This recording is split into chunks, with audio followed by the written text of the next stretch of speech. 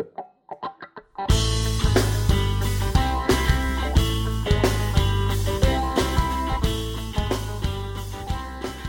on. We're live. So this is the second episode of the Don't Give Up Your Day Job podcast. And today we're going to be talking to Dan Antunovich. And he is a legendary bass player from New Zealand, Auckland. Used to be Auckland based, but now lives in LA. That's right. So we're going to talk to him about what, Danny? Well, I guess about his journey from Auckland to LA is a big part of it. Yep. And his career. I mean, I've known Dan for many years and played with him in lots of different shows and gigs and things. He's always been, a standout musician, and it was always obvious to me that he was going to go somewhere. Mm-hmm. And I think it's quite interesting to talk to him about how he's done that, his mentality on it, his approach. Mm-hmm. Yeah.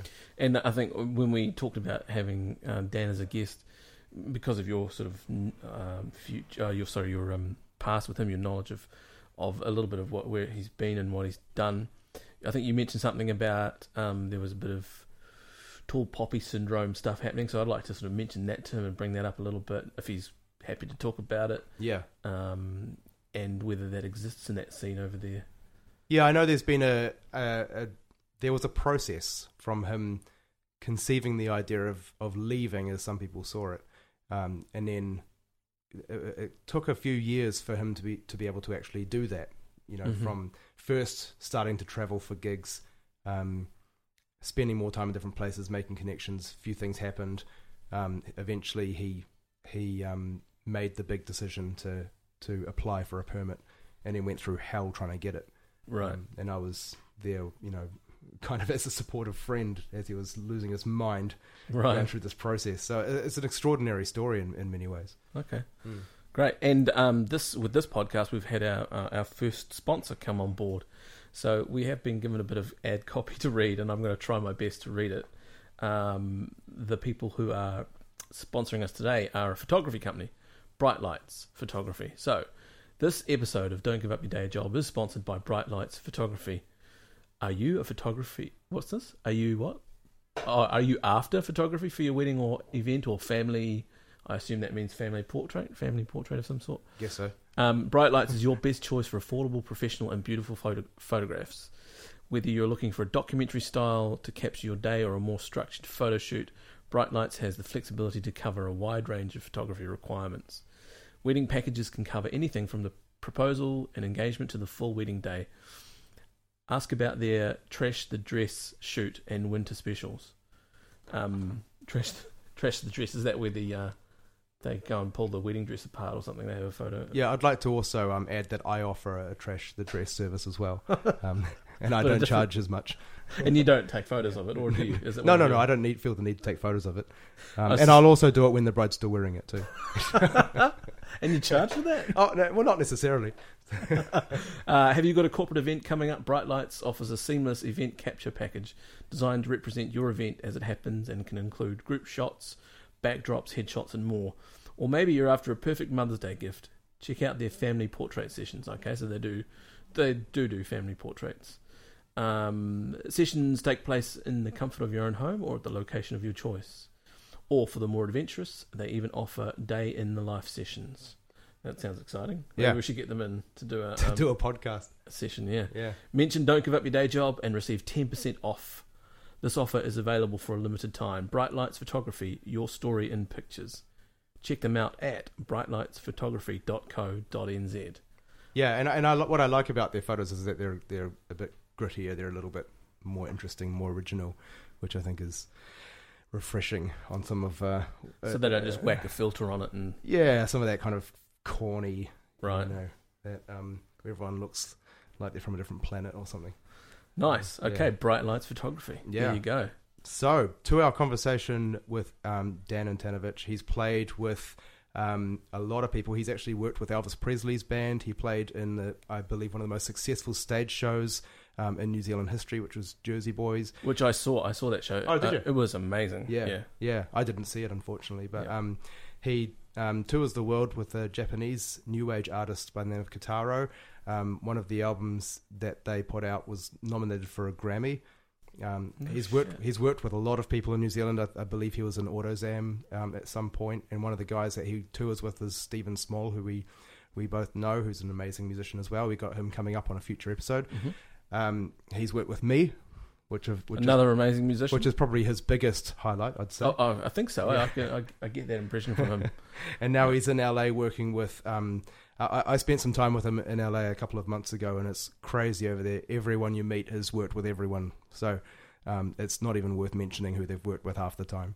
Well, hopefully he can drop a few. Well, he can elaborate. Yeah. Oh, that's excellent. So to the episode. Enjoy. Now let's do this.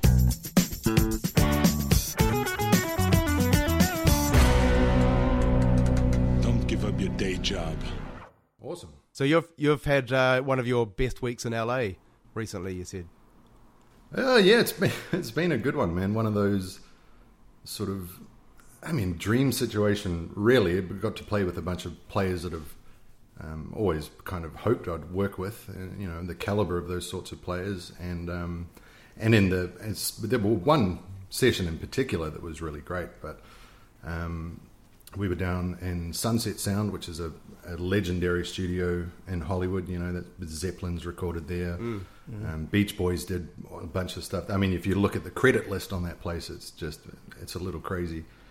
And I had, as is typical in this industry, sort of a very last minute call. It's also a very Hollywood thing to have everything's like due, now sort of thing. But it was maybe like 2 days before the session. A good friend of mine gave me a call, said, "Oh, you're free on Wednesday for a session?" Which always for me is like, yeah, man, I'm always excited for any session. And he goes, "Oh, it's at Sunset Sound." And I'm, "Oh, okay, that sounds pretty awesome." Nice. And then he started rattling off some of the people that were going to be with us on the session. Kenny Aronoff. Oh, no shit. Monster.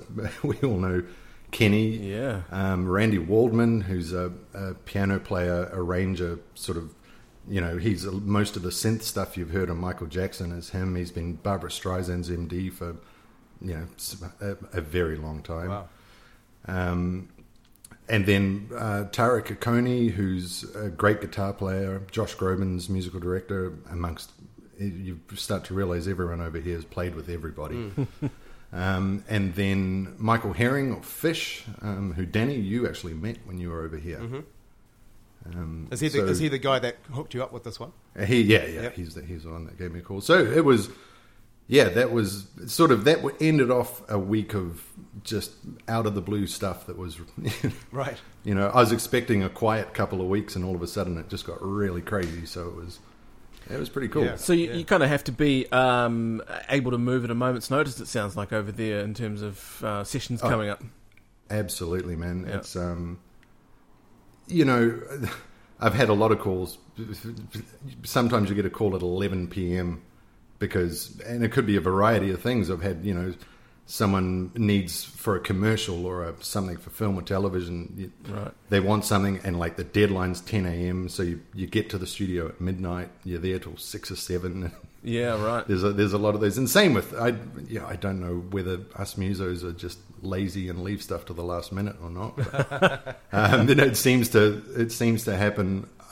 There's a lot more stuff that comes up very late notice than. Who's ringing to book you? Is it an agent, or is it the person running the session, the producer, or? Well, it depends. I don't work with an agent or a manager or anything. Right. That's sort of. It happens, but I think for sort of session musicians, that's not as common. Right. Okay. But no, it's normally a producer or a studio, sometimes a musician or a writer themselves. It's just. It's a real mixture, but sort of testament to the whole who you know thing. And you've got to show up with your A game right from the get go, don't you? There's no time to fuck around. Yeah, that's something I love about LA is that everyone's always dressed up in their best. Like in the middle of summer, they're wearing leather jackets and hats and things. It's like, absolutely. How are you not dying? But they're ready. They're on their best, looking their best in case they meet the right guy. Yeah, man. And I've struggled with that because I'm definitely a shorts and jandals kind of guy. Yeah. So it takes a lot for me to get dressed up. But no, I mean, that's like we were just talking about. That is a big part of it, I think, is yes, you always want to be in your A game and you definitely want to be ready to go because you don't know. I mean, LA really is a town that you could get a call for something tomorrow that might just change your life. You might go on a world tour for 6 months. You might be playing on a great album. There could be a TV show. There could be. Right. There's just so much opportunity. So yeah, the level of professionalism here is very, very high. That's sort of what amongst those people who are working. Yeah, that's something I wanted to ask you. Actually, is that in terms of the difference between the New Zealand music scene, or you were sort of ensconced in the Auckland scene, if you like, and the LA scene. Do you what made you go, hey, LA is the place for me with all of that talent that's already there? That's a huge risk to take. And well, yeah, it's a huge risk, all right. Yeah. I mean, I don't know. I think from when I was really young, I mean, it's always, maybe it's changing a little bit now with Trump, etc. But America was, and I mean, I think still is kind of the idyllic lifestyle kind of place, especially for music. I mean, in New Zealand, we of course had great New Zealand music and bands and things that we listened to, but we were all listening to the good American stuff, and everyone loves it. So I mean, I always had there was some kind of pull to me. Like I when I was very young, did the Disneyland thing with the family and always liked LA. Yeah. And yeah, I mean, I wasn't necessarily completely set on moving to LA. I knew I wanted to sort of spread out. I spent a lot of time traveling, and everywhere that I'd go, I'd kind of go, oh, I could live here. I could live there. Oh, Taiwan's amazing. I could live. But I mean, it was probably for me. It was when I started working with a guy called Kitaro, who's new age, successful keyboard, synth player. We started touring a lot with him. And he's based out of the States, so that came at a time where there were some personal circumstances as well that were taking me to LA. We'll get to that. We'll get to that.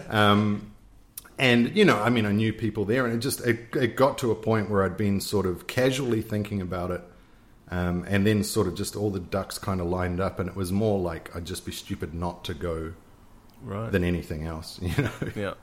Yeah. So yeah, I mean, it's definitely a big jump, but so far it feels like a good one. So how is it? How long has it taken to really feel like you're on your feet? I mean, you've been there for what, 2 years now, or no, a year? Well, a year permanently yeah. a year. Yeah. Because I was when we were doing a lot of touring, I was sort of coming here in between the legs that would be on the road. So I mean, I've been spending a lot of time here for 3 years, but permanently moved here a year. I mean, I think what we want to focus on this podcast is the reality, not the PR spin. Yeah. You know what I mean? So no, of course. Wait. So the highs and the lows, and I know you've had amazing moments, and it's also been difficult. So can you talk about that? And that's what I was going to say to that question is that, I mean, I don't know. I mean, there are times where you feel like you're on your feet, and then there are times where you definitely feel like you're not. Right. I sort of when I first got here, there was kind of a hiss and a roar, and it was really good for the first few months, and then I had a quiet patch. There were certain things we were supposed to be out on the road, and a few things kind of fell over that didn't end up happening. So I was sort of stuck there for a while. But I mean, I feel like I'm on one foot now. I'm definitely the sort of person, I set my sights pretty high. So I'll only be happy when every day I'm flat tack and not sleeping and all that stuff. That's when I'm at my happiest. But it's such as the life of doing this as a job. There are ups and downs, no matter who you are or what you do. So it's starting to get much more consistent and much better. As easily as a gig can come along, they can sort of fall out from underneath you. Is that what you're saying? In some regard, right? Yeah. That's a fickle beast. What are they? I mean, that happens more than would probably like to admit. You know, Yeah. at all stages of a musician's career, you'll have things promised to you, or someone's got a great opportunity, and you know, I think without getting cynical, you learn very quickly just to kind of wait and see. About with we'll a grain see. of Cool. salt, hey, yeah. It's we used to have a saying. Well, I used to have a saying. Friends of mine, musicians, I'll wait until I get the plane ticket in my hand, thanks, before I get excited about it. Yeah, I heard someone once say they'll absolutely. wait till they break for lunch on the first day before they'll accept Yeah. they're doing it. Right. Admit they're doing it. No, that plane ticket one, I definitely agree with that. Because, I mean, sometimes even signing a contract doesn't mean all that much these days. You know, people are good at getting out of that stuff if they've got good money and lawyers behind them. Yeah, well, America's a very sort of litigious society. There must be. I would have thought they'd be really adverse or risk averse to that kind of, you know, ditching on contracts and so forth. Do you find a lot of that happens? No, I mean, personally, not a lot. No. Not a lot here. You know, no terrible direct sort of experiences with that. But, Right. you know, I mean, you're absolutely right. I mean, it's happened to me in New Zealand. People seem to get away with it a lot easier than, like you say, it's a lot more difficult here. Yeah. And so I guess you're a contractor in a way. When you get asked to play for an artist like Kitaro, are you signing a contract for a specific period of time, or just a one-off job, one weekly, monthly? Well, I mean, with that situation is, no, I'm still a contractor. I'm still self-employed. They just hire me on a case by case. You know, when the gigs come up, we do it. Like Right. on a handshake or paperwork? Yeah, or? more on a handshake. Yeah. We're not on any like retainer or anything like that with them. But I think we've always had a good relationship with Kitaro and the management and company around them. That, you know, we've never had too much stress about that. They're always very upfront, and Yeah. you know, we don't feel like they're ever going to walk over us or leave us behind. Right. Although that's always a risk, though, isn't it? And It's always Yeah. a risk. Yeah, you never know. so, I mean, how do you,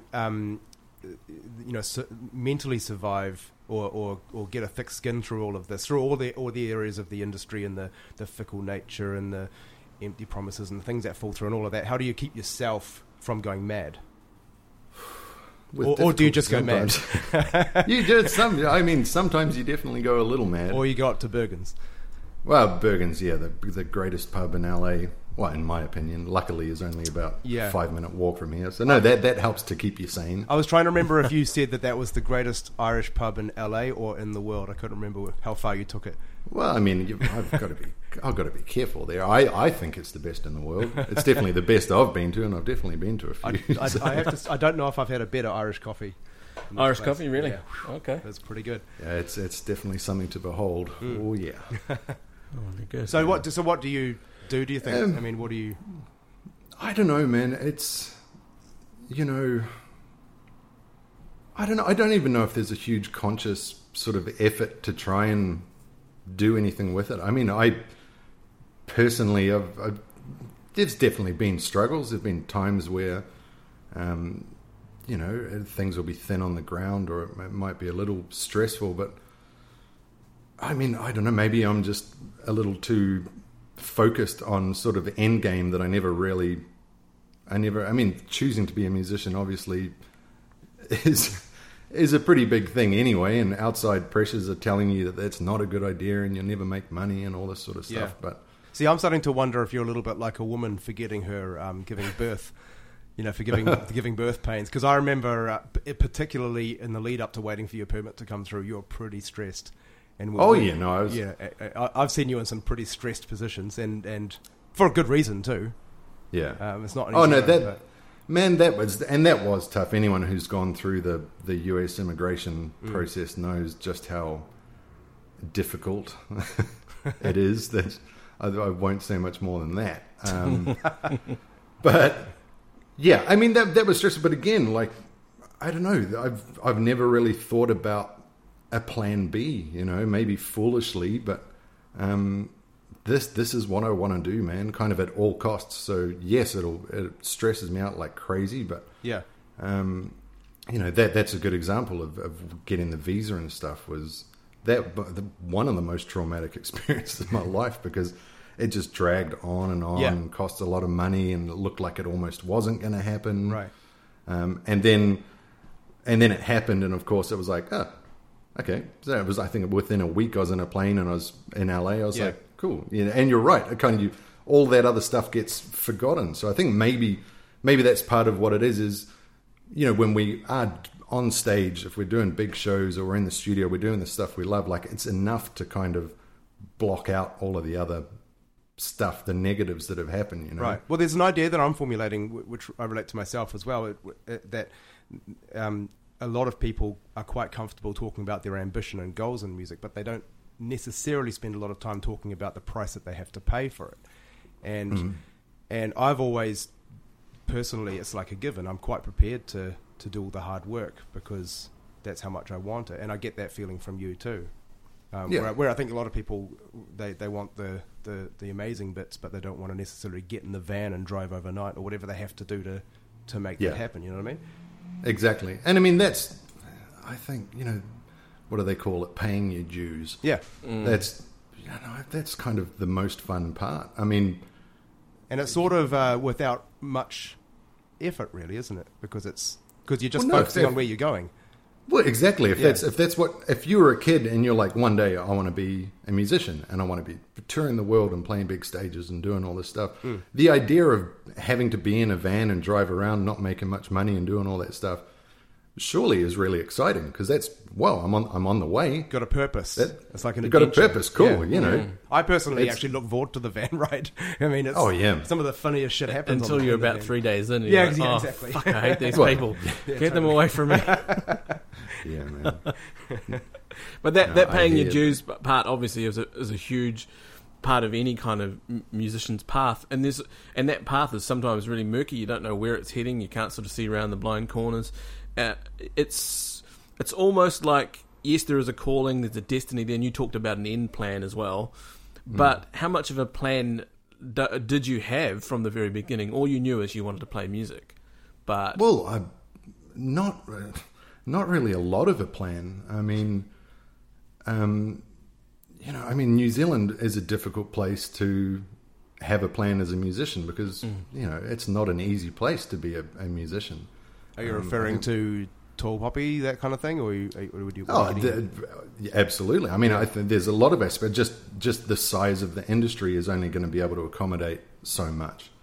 It's having lofty goals is, it takes a certain type of person to really want to go for it in New Zealand because the outlet isn't necessarily going to be as rewarding as bigger countries, bigger markets. Right. But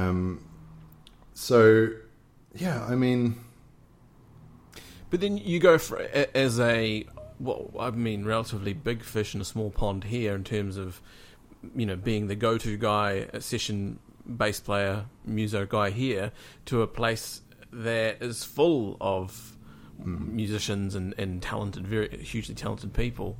It's as I say, it must have been a huge risk, but the rewards are all the better for it.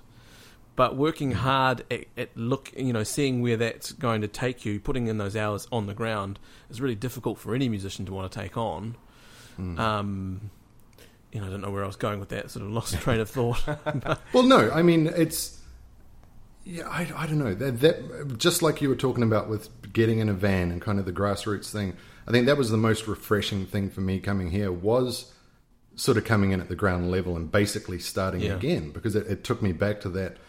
I definitely found sort of my drive, or a certain amount maybe of passion that I'd lost towards the end of my time in New Zealand. Again, that's exciting because now all of a sudden you're in a new place and the possibilities are really great. Right. So that's inspiring. You know that even if you don't hit it, there's something to really aspire to that kind of is feasible. It's difficult. It's like there are I would hate to think how many millions of actors in LA who have come here to make it. That will be waiters and bartenders or whatever it might be. There was an interview. Sorry to interrupt. There was an interview this week on New Zealand television some actor that's come over from America, and one of the things that I picked up on that he said was all of the members of SAG, the Screen Actors Guild, 95% of them make under $5,000 US a year. Yeah. And there's only a small, very tiny amount, and of course there are millions, as you say, of actors, but a very tiny amount make over that kind of what it takes to make a living in LA or in America. And that's a pretty sobering kind of thought. Oh, absolutely. Yeah. It's I mean it's a big machine over here. I mean everything, any side of entertainment in America in general, but particularly Hollywood, is it's a hard thing to explain unless, I mean, a lot of people don't actually like LA. People will come here for a holiday and see certain things and kind of get an impression that it is a really fake place, or that it's there is a weirdness about it. But yeah, I mean, there once you get past that, there's also I've yet to notice that bit. I'm wandering around. I mean, maybe it's because I'm weird, but I just felt like everything made sense over there. I'm only saying that because that's what everyone else is. Yeah, exactly. I'm like, where are the weird people? Everyone's great. I kind of love it, but no, I mean, it's what you're saying about that statistic with SAG and everything kind of also leads to an extreme amount of creativity with the people who are trying to get somewhere, right? In any of these type of entertainment industries, so it's definitely a place where people try to be unique. Like you might get some people who are trying to make it by sounding like someone else or following a model or something, but generally most people are trying to create a new sound, or someone's writing a TV show, they're trying to do something that hasn't been done before. So I think maybe part of that desperation is the people who are really into doing it are creating great art. So I mean, you can see incredible gigs here with people that might not really make much money, but it could well be one of the best gigs you'd ever see in your life. Right. Yeah. And then there's also the lifestyle side of it as well, which has got to be an appealing part of it, right? And an important part of your ambition is being immersed in that culture. I mean, even just being there is cool. Yeah. Well, I think the biggest thing that's really helped me as a musician since I moved here is I like once a week, every single Friday, there's the musicians union here in Hollywood, and I had a call, mid last year from a guy who had never met, just saying, "Oh, we've got a rehearsal for this thing, and do you want to come along?" And I was, "Yeah, man," sort of interested, not knowing that it's just a rehearsal band. There's no plans to gig or anything like that. So that took a while for me to kind of get my head around. But once I did, the idea of just getting together to play for no stress, no pressure, no money, that's kind of been amazing. I mean, it's been a very musical type of thing. It's like a fusion-y jazz sort of unit of incredible musicians. Yeah. But that has been one of the most rewarding things of being here. That goes past, making it big or getting rich or anything like that. Just creatively very fulfilling, because that's something that I've never really done before. Right. In New Zealand, so many great musicians and anywhere in New Zealand, but obviously my experience is mostly Auckland. But we'd always talk about, we should get together and jam and just, wouldn't it be great to do this and do that? And man, I don't think it happened once in my entire time, ever. And that's what I mean about the culture there, like being part of that, is that you there really is a community of creative people who seem to be constantly working. They're constantly doing stuff, creating stuff, even if they're not even sure why. No, that's it. I mean, they just got to do it. Right. Right. They're just. It's better to be playing than not playing. Right. That's. Yeah. Let's go back to, the fact that at some point in the past you weren't a guy that travelled the world and did these big sessions and all of that. You were just one more kid in West Auckland? Is that where you grew up? Yeah, I was born and raised West Auckland, and my schooling was all over on the North Shore. Right. But when you look back, what are the significant moments that you think were the stepping stones to where you are now? I mean, I've known you for a good few years now, and the big step that I noticed personally was Jersey Boys. Do you think playing in Jersey Boys was a significant game changer? Well, I mean, financially, yes. that was a good one. I mean, I don't know. That was sort of at a time and that was one of the most different things I'd done for kind of ever, really. Like, I'd done musical theatre before, but that was a big touring production. I mean, I don't know if it was the biggest, but it was definitely, it gave me a good sort of time to think about where I was and what I was doing, because I was just doing that show. During that show, I wasn't doing other gigs. I was just that, and that for quite a few months. So I mean, that was what, 2012. And if I missed something, like prior to that, you're doing session work, regular gigs, originals, covers, the whole business.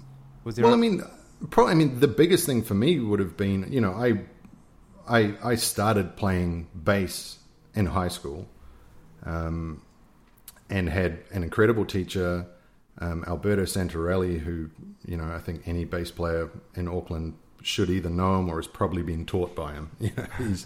He's amazing. Very, very inspiring. Like, that was the first time, I liked the idea of being a musician. I knew that was what I wanted to do, but he kind of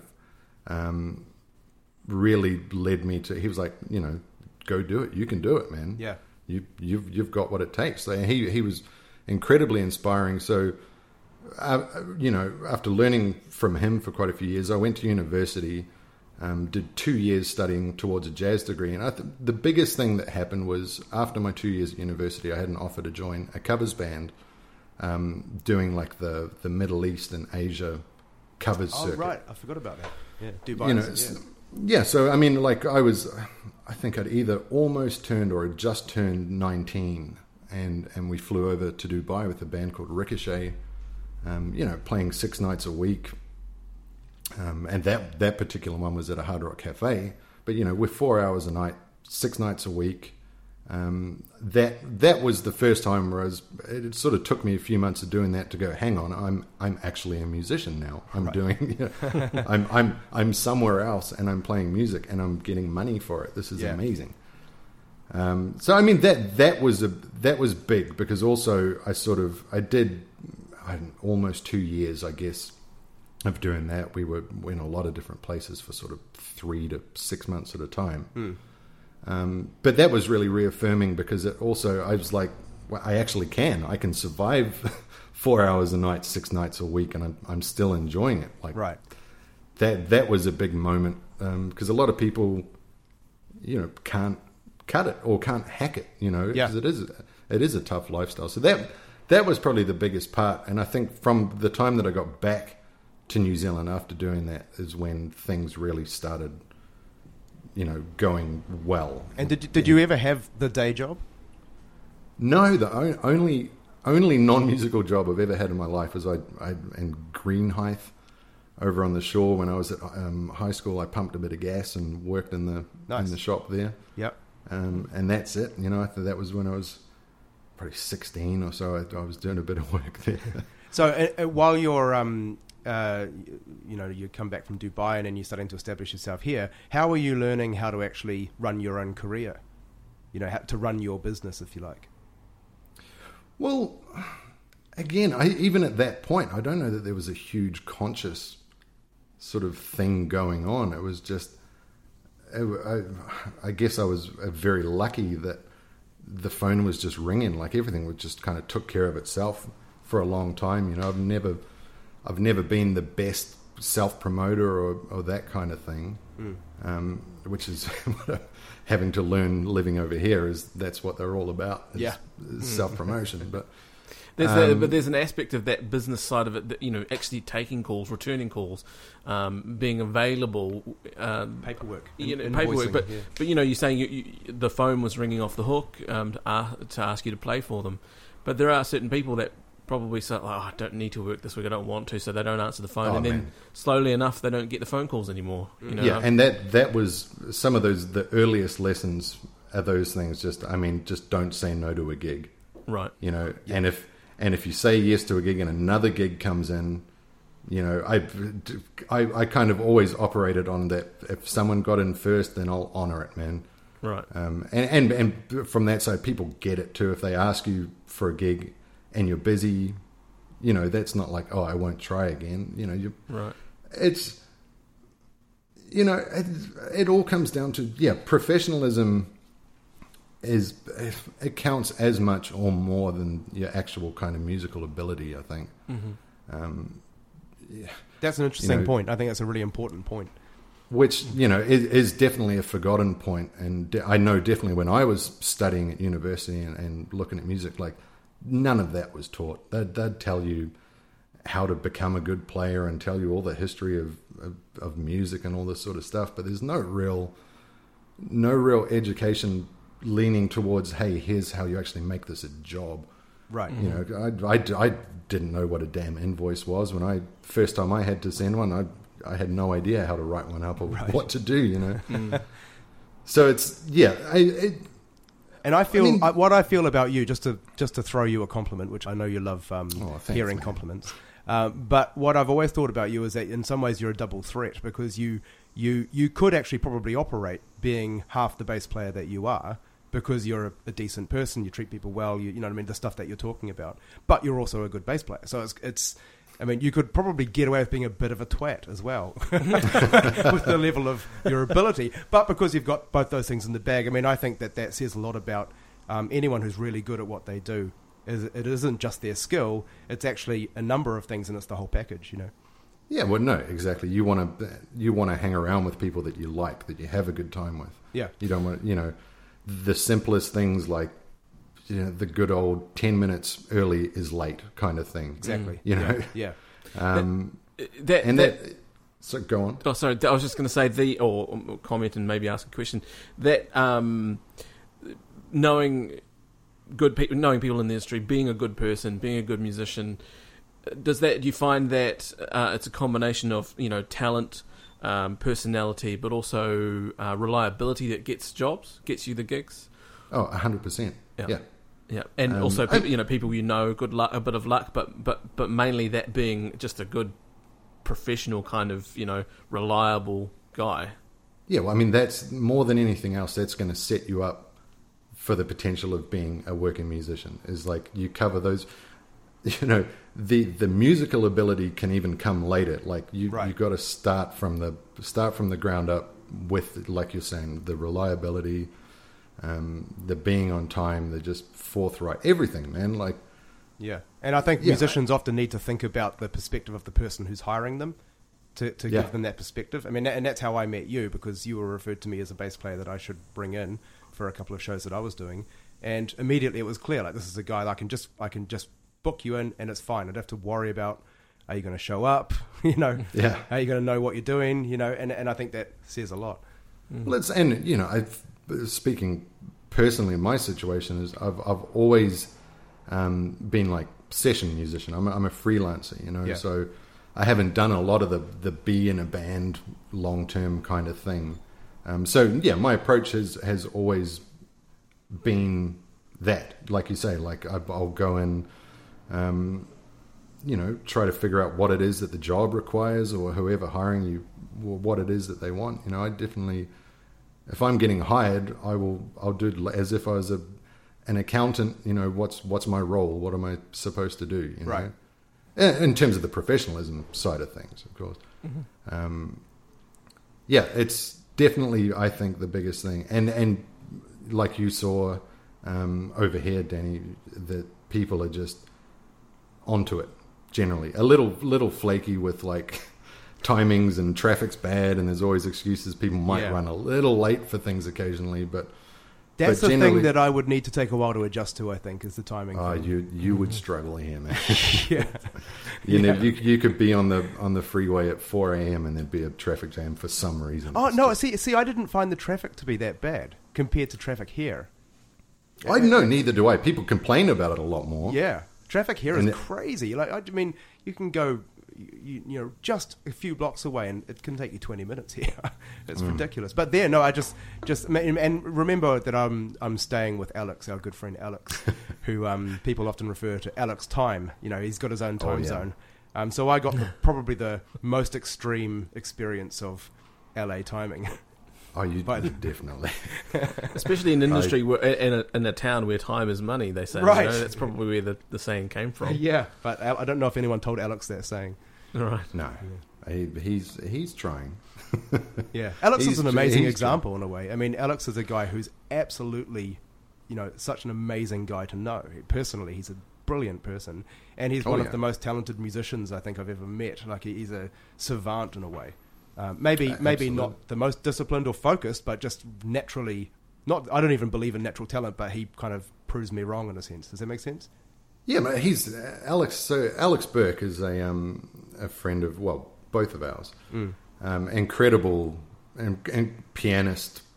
Plays keys, vibes, basically anything, and anything he touches, he's one of those guys that just sounds good. You kind of a little frustrating, really, but he's yeah. I mean, absolutely incredible. A little unpredictable, but that's kind of the personality thing relates to the music. So he's that guy that you, especially in the studio, you want him there because he'll come up with something that's just a little ridiculous, but it's brilliant. Like no one else would have thought of that. He just puts crazy sparkle on top. It's right. Yeah. And I guess what I was getting at is that even though he's on his own time zone and famously turns up late to everything and all of that sort of stuff, everyone still calls him because what he brings is so great.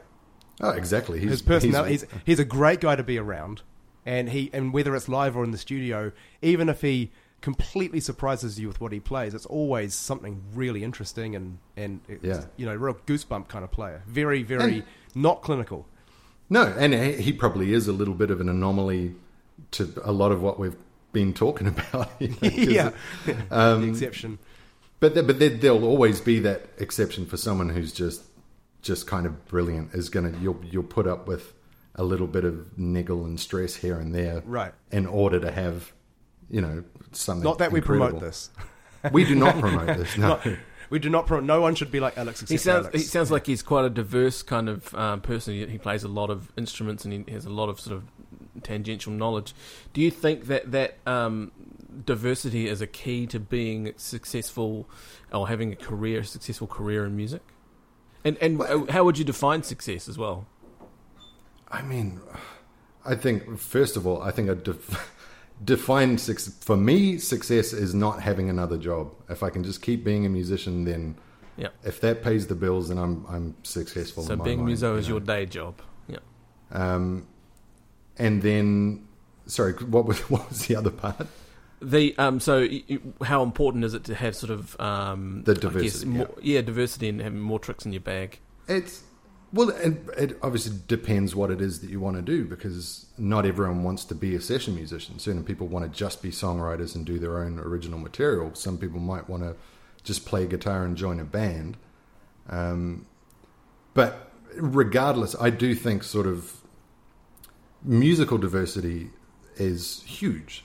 Like if you want to be a great rock player, it's obviously not going to hurt to know how to play jazz or country or classical. Like it all ties in. And then for me, that was probably that best part of the covers band thing when I was younger in Asia and the Middle East, was that we were playing hip hop and rock and classic rock and pop, just anything you can imagine, top 40. We had a huge repertoire in that band.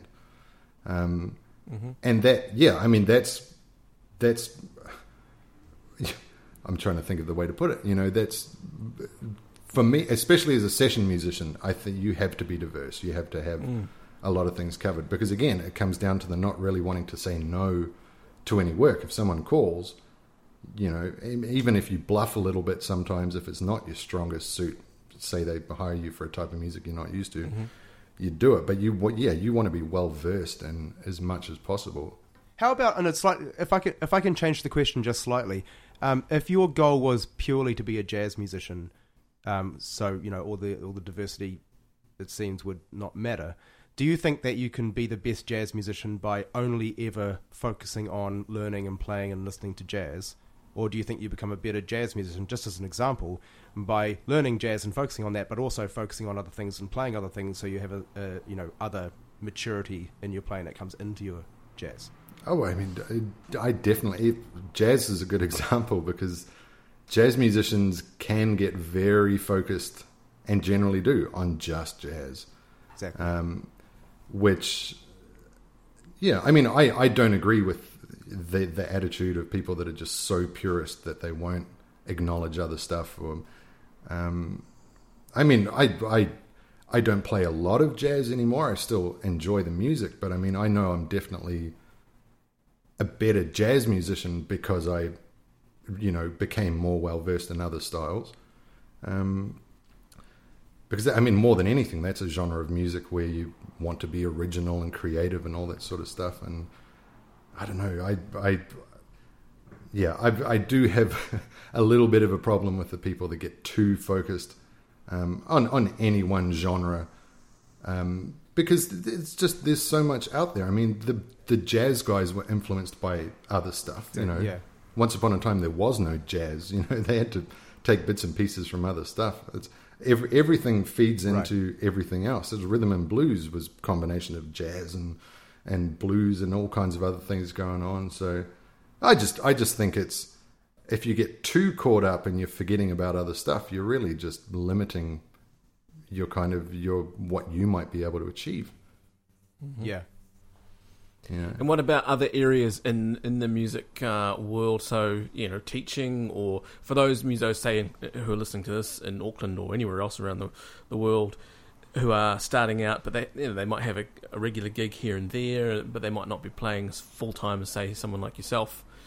How important is it to be diverse in other areas within your career musically? Well, hugely. I mean, if again, you got to do whatever you need to do to get by. I've done a lot of teaching in the past. It's, and I've always enjoyed teaching.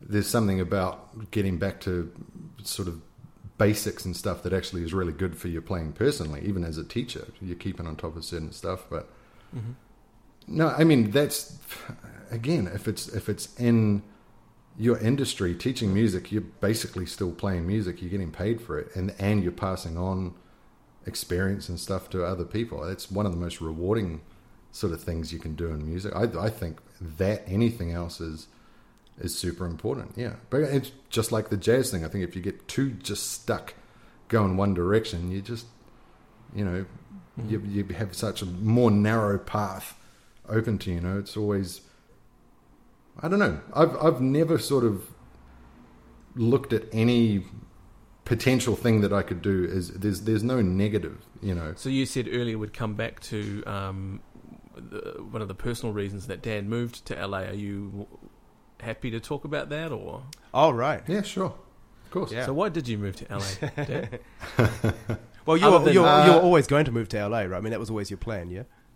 Well, I mean, like we were talking about earlier, there was a lot of things happened all of a sudden around the end of 2012.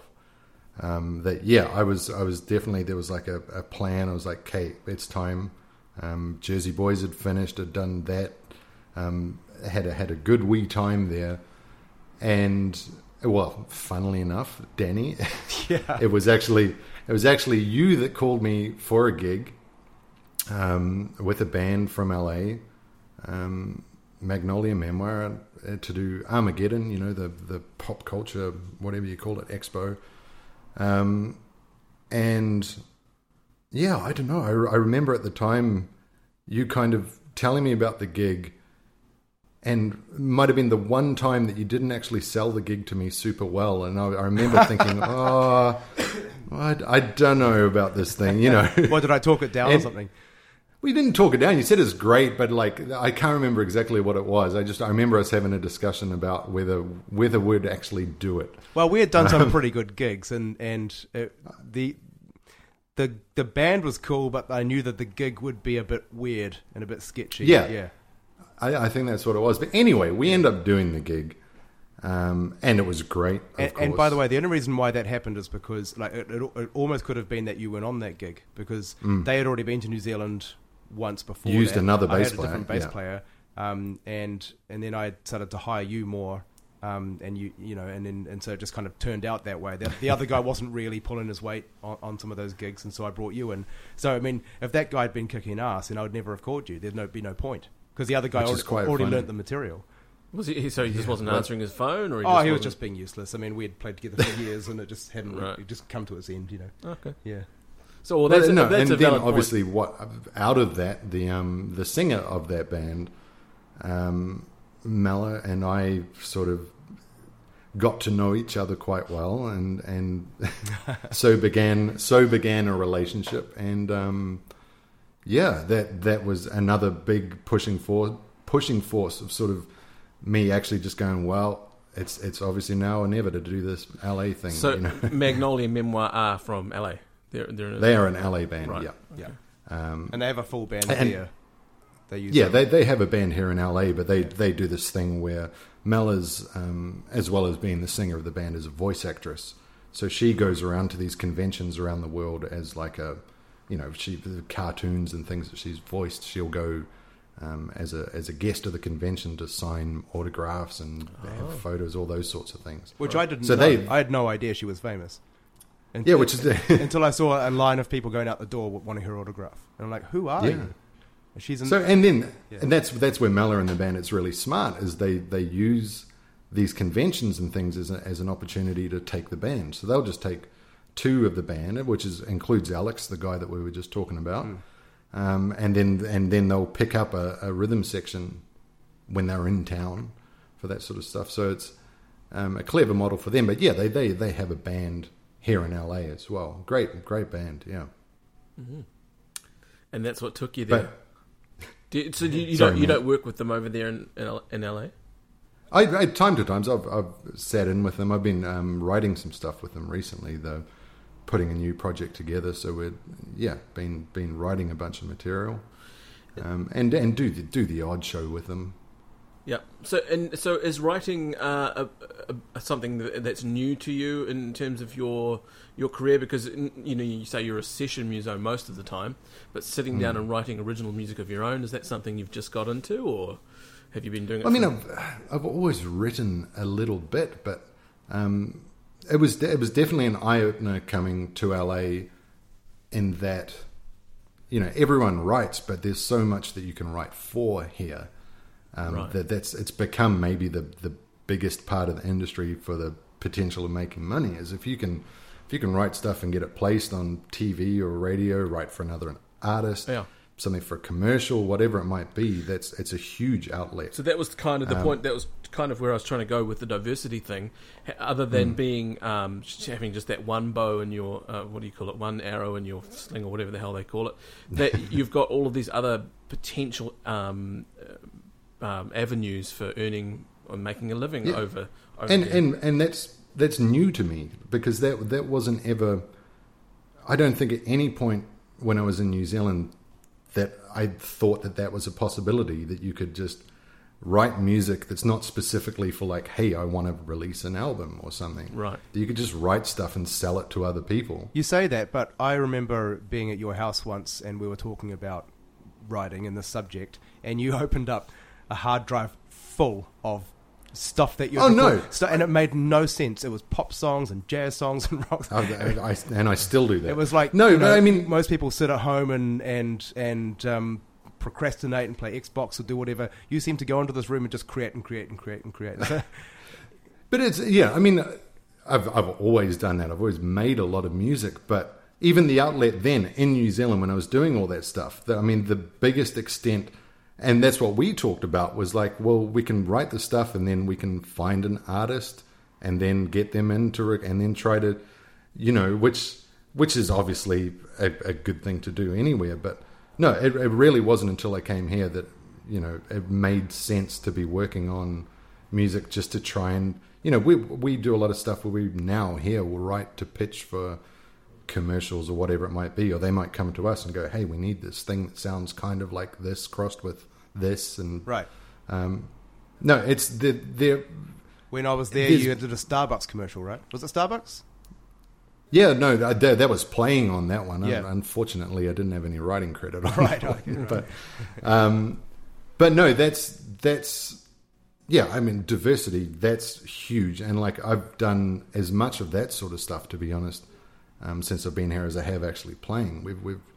We've done a lot of things that have been, for stuff for video games or for movies, documentaries, all kinds of things. And the good thing about that which stuff, is nice again, because that's not something that I was really planning on, or thinking I was going to do, but it's super rewarding. it's, and it's good the fun, gift that keeps on giving, isn't it? With the passive income from royalty statements. Well, especially over here, if you land something good, the checks, they keep coming for a while, and they can be pretty good. Right. Excellent. On a slightly different note, only a few months after we met, I think we'd done a few gigs already, but we were on Waiheke doing a gig, and we were playing in a very temporary lineup that was sort of thrown together for different reasons. And after, I think during the night we'd been drinking some beer and doing the usual thing. Yeah, Probably. and I remember we were staying in a house that had a deck that looked over the bush or something. I remember so, that. so we thought, well, this is going to be great. So I think both of us picked up a bottle of wine each to have when we got back. Remember this? Yeah. Oh yeah. Yeah. Bits and pieces. Yeah. There's a point where I'm bringing this up, and we played the gig and had a good time and had a few drinks, and then we packed down and came back to the house, and we sat on the deck. And so I didn't know you very well at this point, but we ended up sitting up all night finishing our wine, and that was fine. The drummer in the band, who you had known for some time, and I won't say his name, I guess, unless you feel like saying his name, but he is an avid and regular prolific pot smoker. Mm-hmm. Now, not that any of us, I don't think, have any particular problem with smoking pot, and I'm sure we all have. But what really amazed me is that you then launched into about an hour and a half of dialogue trying to talk him out of regularly smoking pot, not on any moral level or ethical level or anything like that, but just because he wasn't doing himself any favors. And yeah, well, that's one of those things. I'm probably not talking him out of doing it full stop. No, that's what I mean. Just every frickin' day. Yeah, well, I mean, just around the job. I mean, man, there's still that's the worst is when you turn up to work.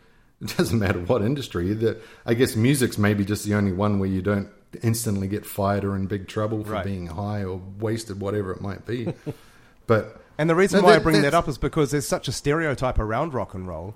One of the things that really annoys me is how everyone talks about drugs all the time in regards to Jimi Hendrix. And as far as I know, in reality, he was a very studious and dedicated professional guy who also did drugs, but his career shouldn't really be defined by the drugs. It should be defined by his dedication to music. Absolutely. And I was really impressed by you that night, because it's like, fuck the stereotype. We got to work really hard here, and why do that? Yeah, well, I mean, it's just, especially when it's talented people, and you see people just derailing themselves by doing that. I mean, it's not a hard thing to do. I don't, it's just, I've seen it too much. We've all seen it too much, where people have just thrown it all away, whether it's the hard stuff or not. I mean, people smoking weed, some people can handle it fine, by all means, go for it. But I mean, if you're turning up to do a show, and especially if it's in a situation like that gig, where we've talked about, it's the contractor thing. You're basically, you're a gun for hire, here to do a job. Don't turn up and be not at your best because of something as simple as taking a few puffs, man. Right. There's a time and place. I've got no problem if anyone wants to do whatever they want, is absolutely fine. But no, I take the on the job thing. I take that quite seriously. I think most people do. But yeah, it comes down to, again, if no one else is doing that, it kind of negates the whole, hey, we're all here and love working with people. There is no stress and we're all having a good time. Sometimes if it's just one person that's on a different wavelength that can just throw out the dynamic or whatever it might be, it's enough to kind of go, ugh. and then you seriously think about, well, do I call this person next time? I just wanted to we mentioned earlier about the tall poppy thing, and I wanted to sort of ask, is there, does that exist in LA, or is that a wholly New Zealand phenomenon, or is it a myth? Does it exist at all? I don't think it exists here. I mean, it'll exist to some extent, but generally, it's an incredibly supportive scene here. Mm-hmm. Maybe that comes because there's a lot of work. If someone goes and gets something really good, people don't feel like, oh well, that's my opportunity gone. Mm-hmm. Really supportive here. I mean, people know about tall poppy here, though. They've heard about it. They've talked to Kiwis and Aussies, and they know what it is. And right. Man, it's definitely a thing in New Zealand. Yeah. What do you think it stems in all kinds of aspects? What does it stem from, do you think? I don't know, man. It doesn't make sense to me because I think just the nature of what we do and choosing to be musicians, we should be super supportive, and because we all know how difficult it is. So I don't get why sometimes we don't all have each other's backs, but I don't know with New Zealand where that comes from, whether it's just the old school farmer rugby mentality is still lingering, or that's just so ingrained, men must be men, and or do you don't think show it's more your emotions. Do you think it's more like desperation or insecurity or that sort of thing? Well, I don't know, because it just doesn't make sense half of the time. How many people have we seen, Kiwis, that have gone on and done great things, who were like the darlings of the country, and as soon as they step out, I'll look at them, too big for their boots now. Who do they think they are? I have a theory. I think, in a way, I mean, every human being on this planet has, hopes and dreams, and a person that they wanted to be, and maybe they just haven't achieved that. And when they see other people achieving, there's a sort of an envy, I guess, in a way. It's kind of reminding them of what they could have been but never have become themselves, in a way. Well, it also probably comes, I think the jealousy probably comes because it's something that they'd love to do but haven't actually tried to do, or haven't done the necessary, Right. Yeah. It's like, I could have been an All Black. It's like, yeah, but you stopped playing rugby when you were 9. Yeah. You know what I mean? I remember you talking about when you were spending more time in LA. I think it was actually prior to when you officially moved there, but you had encountered some attitudes here, or heard some people talking about you, whatever, that you're pretty upset about or disappointed about. Disappointed, yeah. Yeah. I mean, I think there was a time where it was probably like because there was a group of us from New Zealand who went on to this Kitaru gig. And each of us in the band worked with a lot of different people, and I think it just comes down to that thing where maybe people just thought, oh well, it should have been me on that gig. Why is it that guy, or why is it her or him? I think all of us encountered some level of that, right?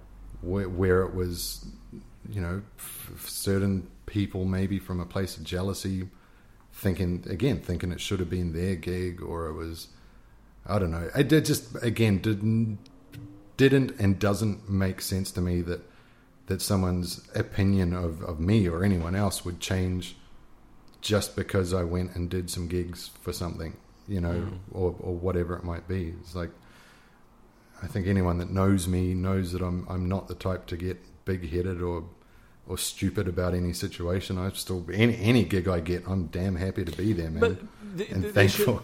Should there not be that space for you to be able to be proud of what you achieved and what you do? Why is it the normal kind of Kiwi thing to go, just keep your head down a little bit and don't celebrate too much of what you've achieved, because it might be seen as being a bit of a poser or. Oh, exactly. I mean, it's still. I'm still very selective with things like Facebook or social media. I'm pretty selective about what I'll say that I'm doing, or certain situations. Maybe that's part of that tall poppy. The other side, the lingering Kiwiness, is like, well, I don't don't feel like I should be rocking the boat, or I don't want to upset anybody, or don't want to seem like I'm all arrogant, whatever it might be. It's obviously just a part of what Kiwi life kind of instills in us. It's a whole bunch of weird traits.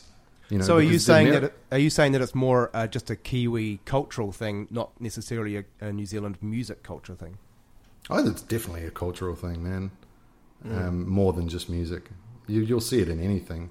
Especially, but it's such a sport-dominated country, and hey, I love sport as much as the next guy, but, when you put as much those statistics of, domestic abuse and things that go up several 100% after the All Blacks lose, like that's... Yeah. Or win.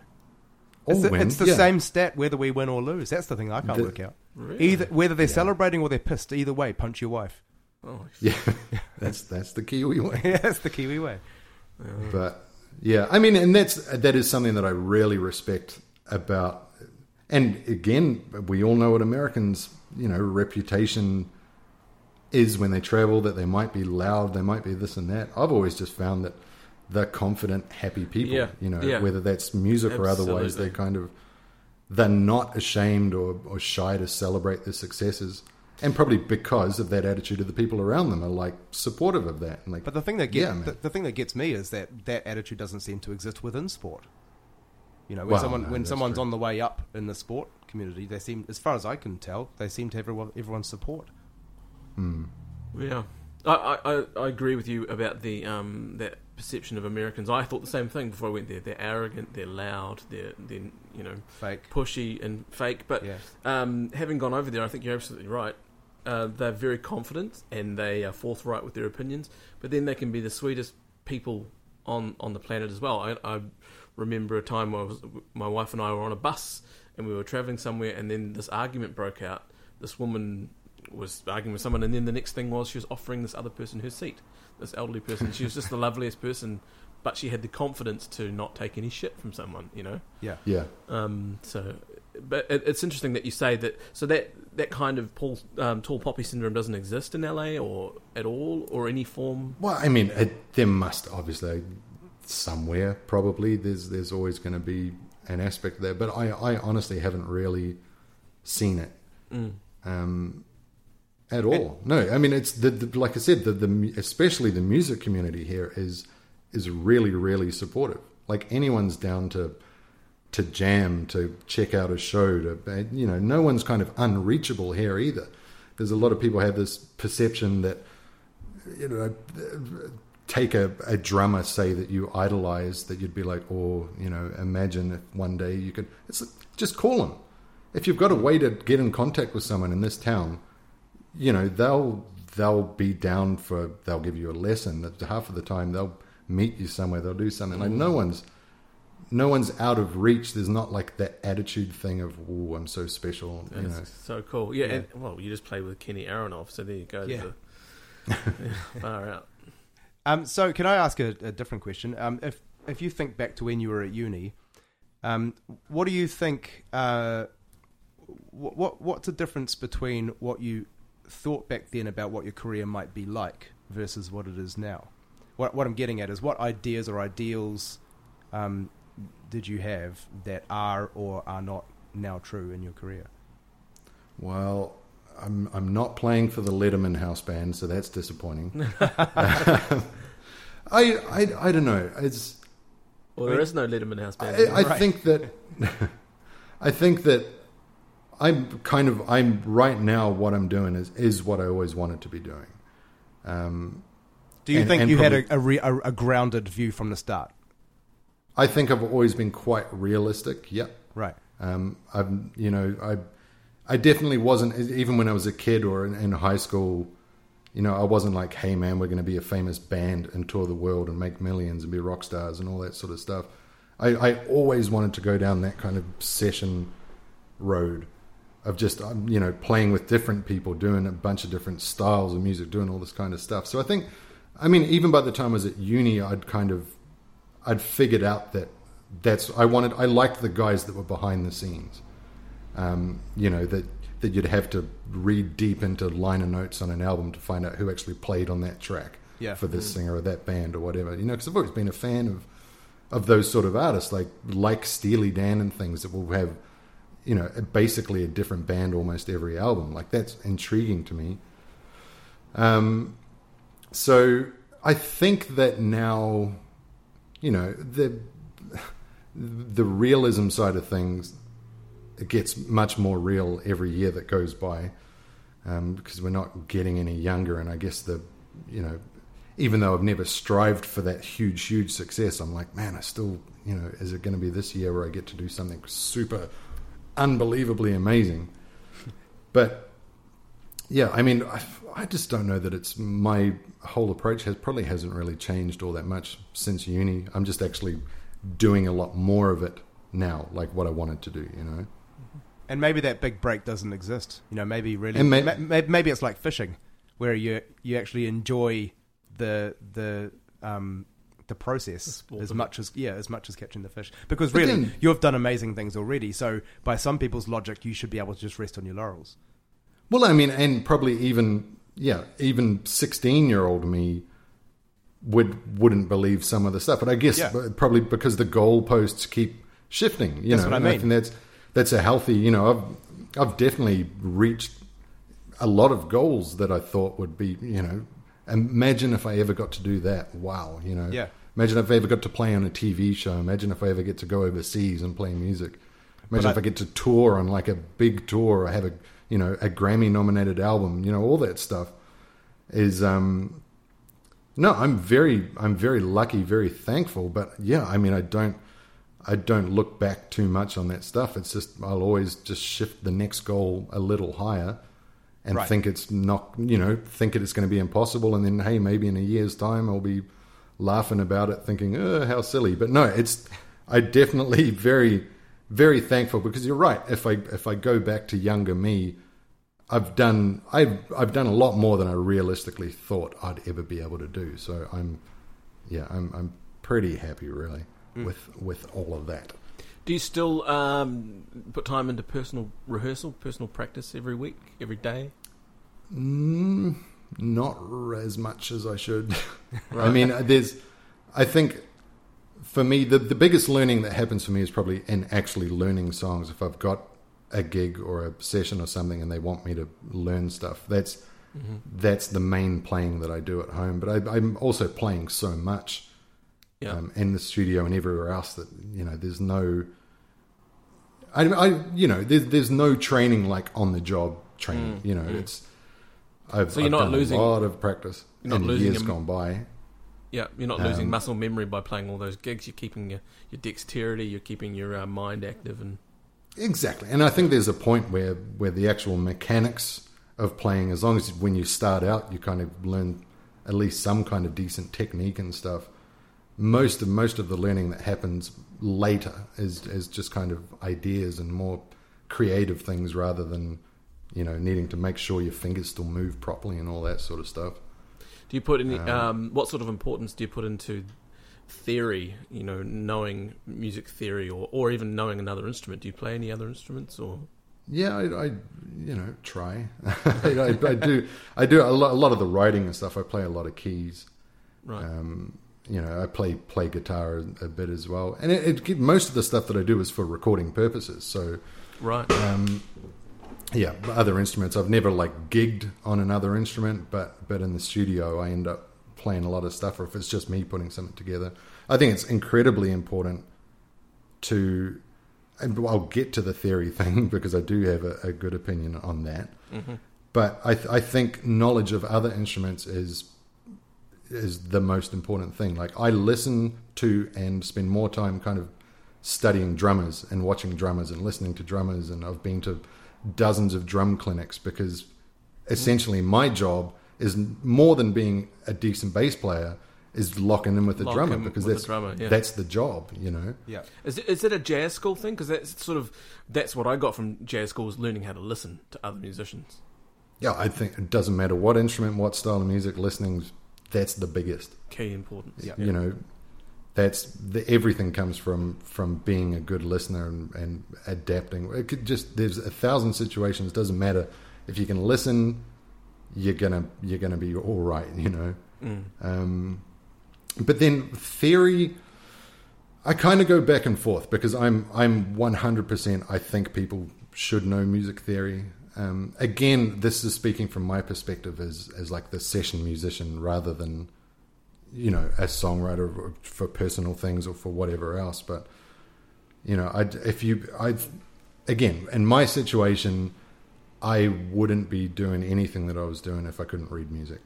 Right. Just none of it would happen. You know, there's TV show gigs where you turn up and they'll throw 40 songs at you and you're filming in like 5 minutes. You know, there's no way to study and learn all that stuff.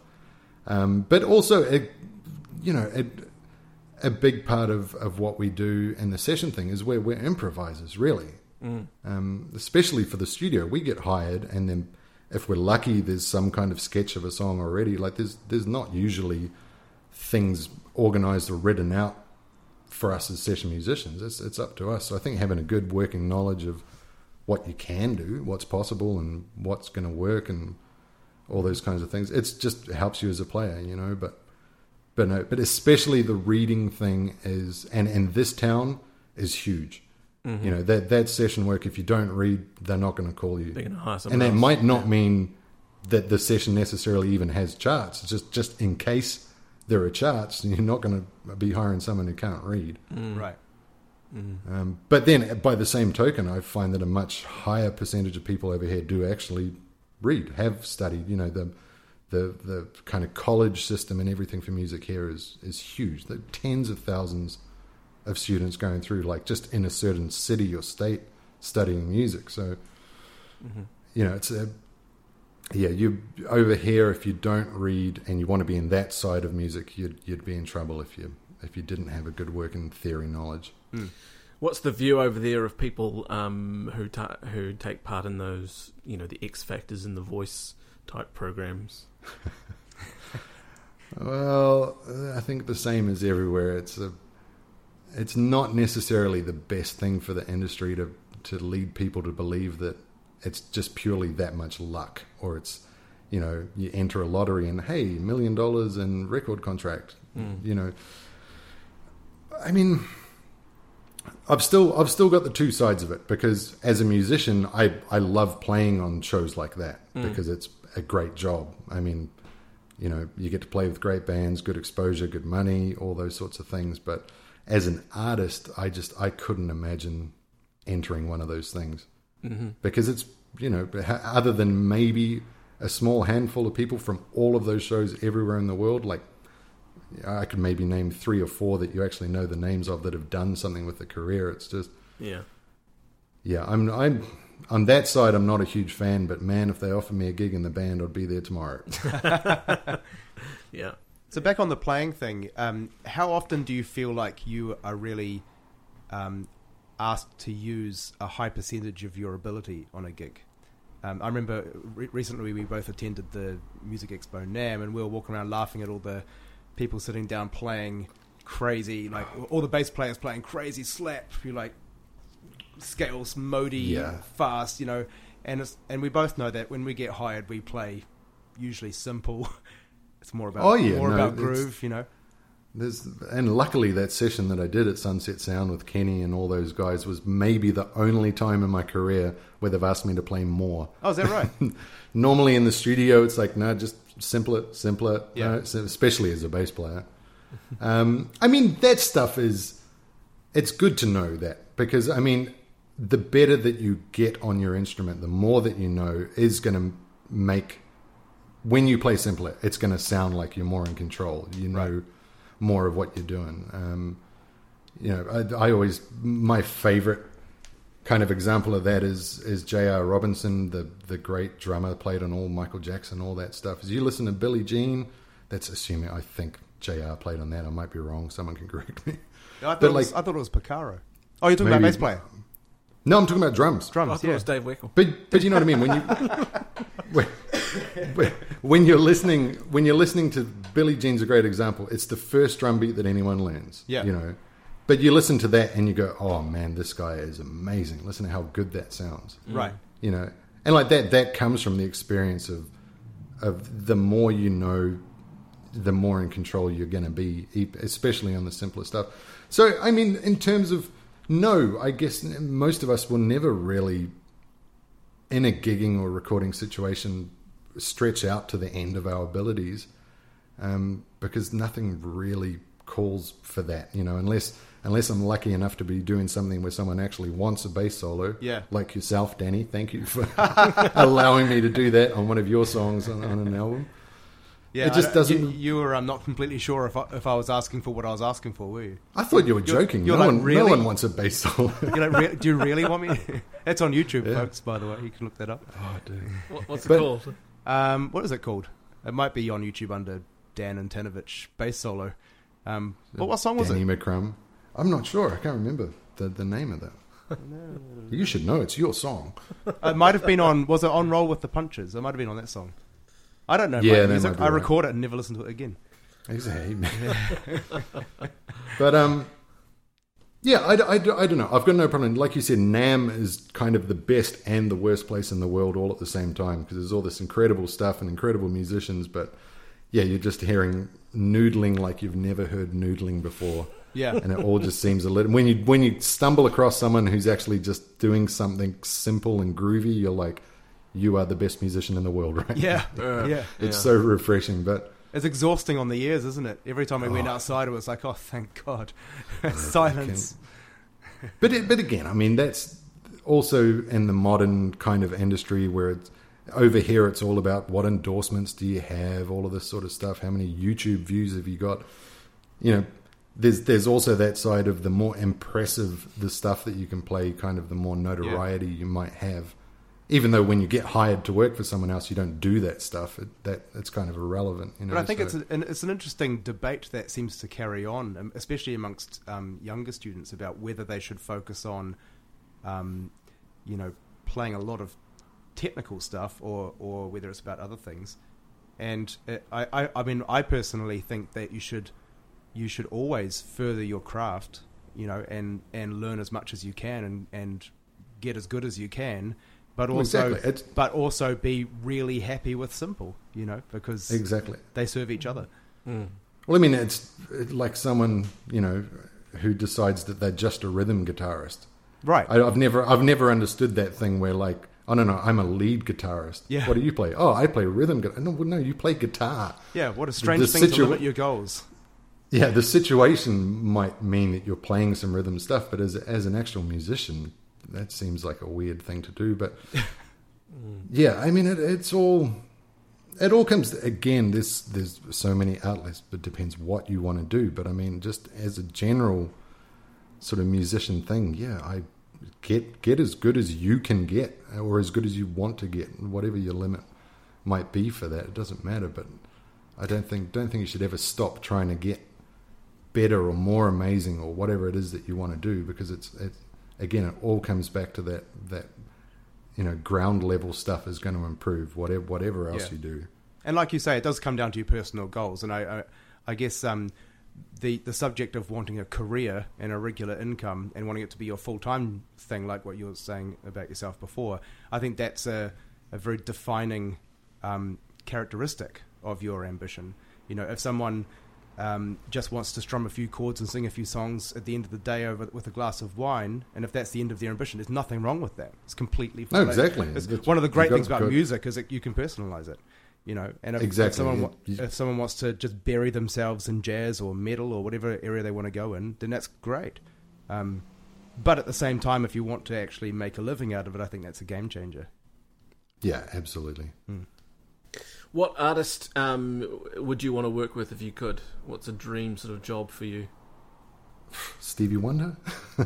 And that's not. I think that's not beyond the realms of possibility for you, because don't you mix with some of those guys? He waved at me. Yeah. No, that's. I mean, I've worked with several musicians since I've been here that are in Stevie's band. No, it's not. I mean, I'm still waiting to hear that session that I did, Sunset Sound. They were hoping to have Stevie play some harmonica on it. So shit. That would be pretty nice to be on a track with, even though I didn't get to meet him or anything in the flesh. Yeah. That would be pretty nice. But no, it's not out of the realms of possibility, I suppose. But that's kind of that's always been my dream. That's the first lyrics that I had memorized as a kid were for Stevie Wonder Yeah. songs. You know, that's kind of my all-time dream gig. Where is that song likely to be heard? At this stage, I don't even know, man. I think they've finished mixing, get it mastered, and see what it is that they're going to do with it. Right. But I don't know. Outside of that, there are tons of people that I'd love to work with. But I mean, I've got more and more, I guess, as the business mind has kicked in over the years. Whether it's like an artist from years gone by, a big pop star, I don't really care, man. If I'm either in the studio or I'm on the road on a good tour, like, it's always fun. Doesn't really matter. You learn to enjoy the music even if you don't at first. There's always been this thing where stuff that, maybe wasn't my favorite, I get hired for a gig, and then once you learn it, you get the ins and outs, you always find a bunch of stuff that really you can appreciate and get into a lot more. So I don't know, man.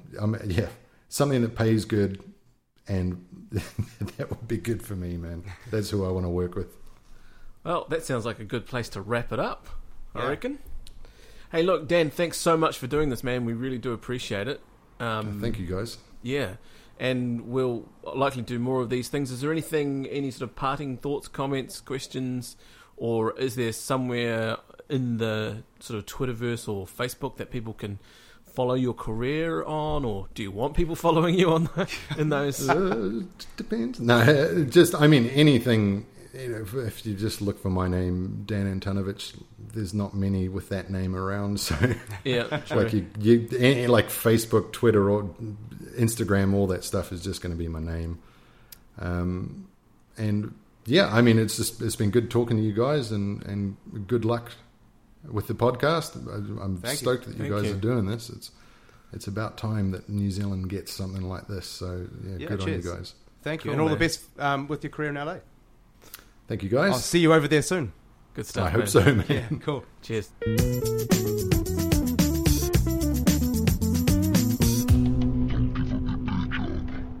So that was our conversation with Dan Antunovich. Yeah, wow, what a legend. And so generous with his time and experience and knowledge. Yeah. He's a big personality. He knows a lot of stuff. He's it doesn't take much to pry stuff out of him, which I really enjoy. Yep. So he's very open with, and very giving. So that was cool. Exactly. And we did that via Skype. So let's hope there weren't any technical glitches, and if they were, I'm sure we'll figure them out. Yeah, we'll auto tune, Auto-tune. auto tune, and quantize. So we've got. We're hoping to do these obviously more regularly and keep the momentum up. So we'll probably do record another one very shortly. Yep. And but they'll sort of be up every. How often do you reckon? Oh, I don't know. I mean, I'd be quite keen on doing them quite regularly. I think we're probably going to get to about fortnightly. Okay.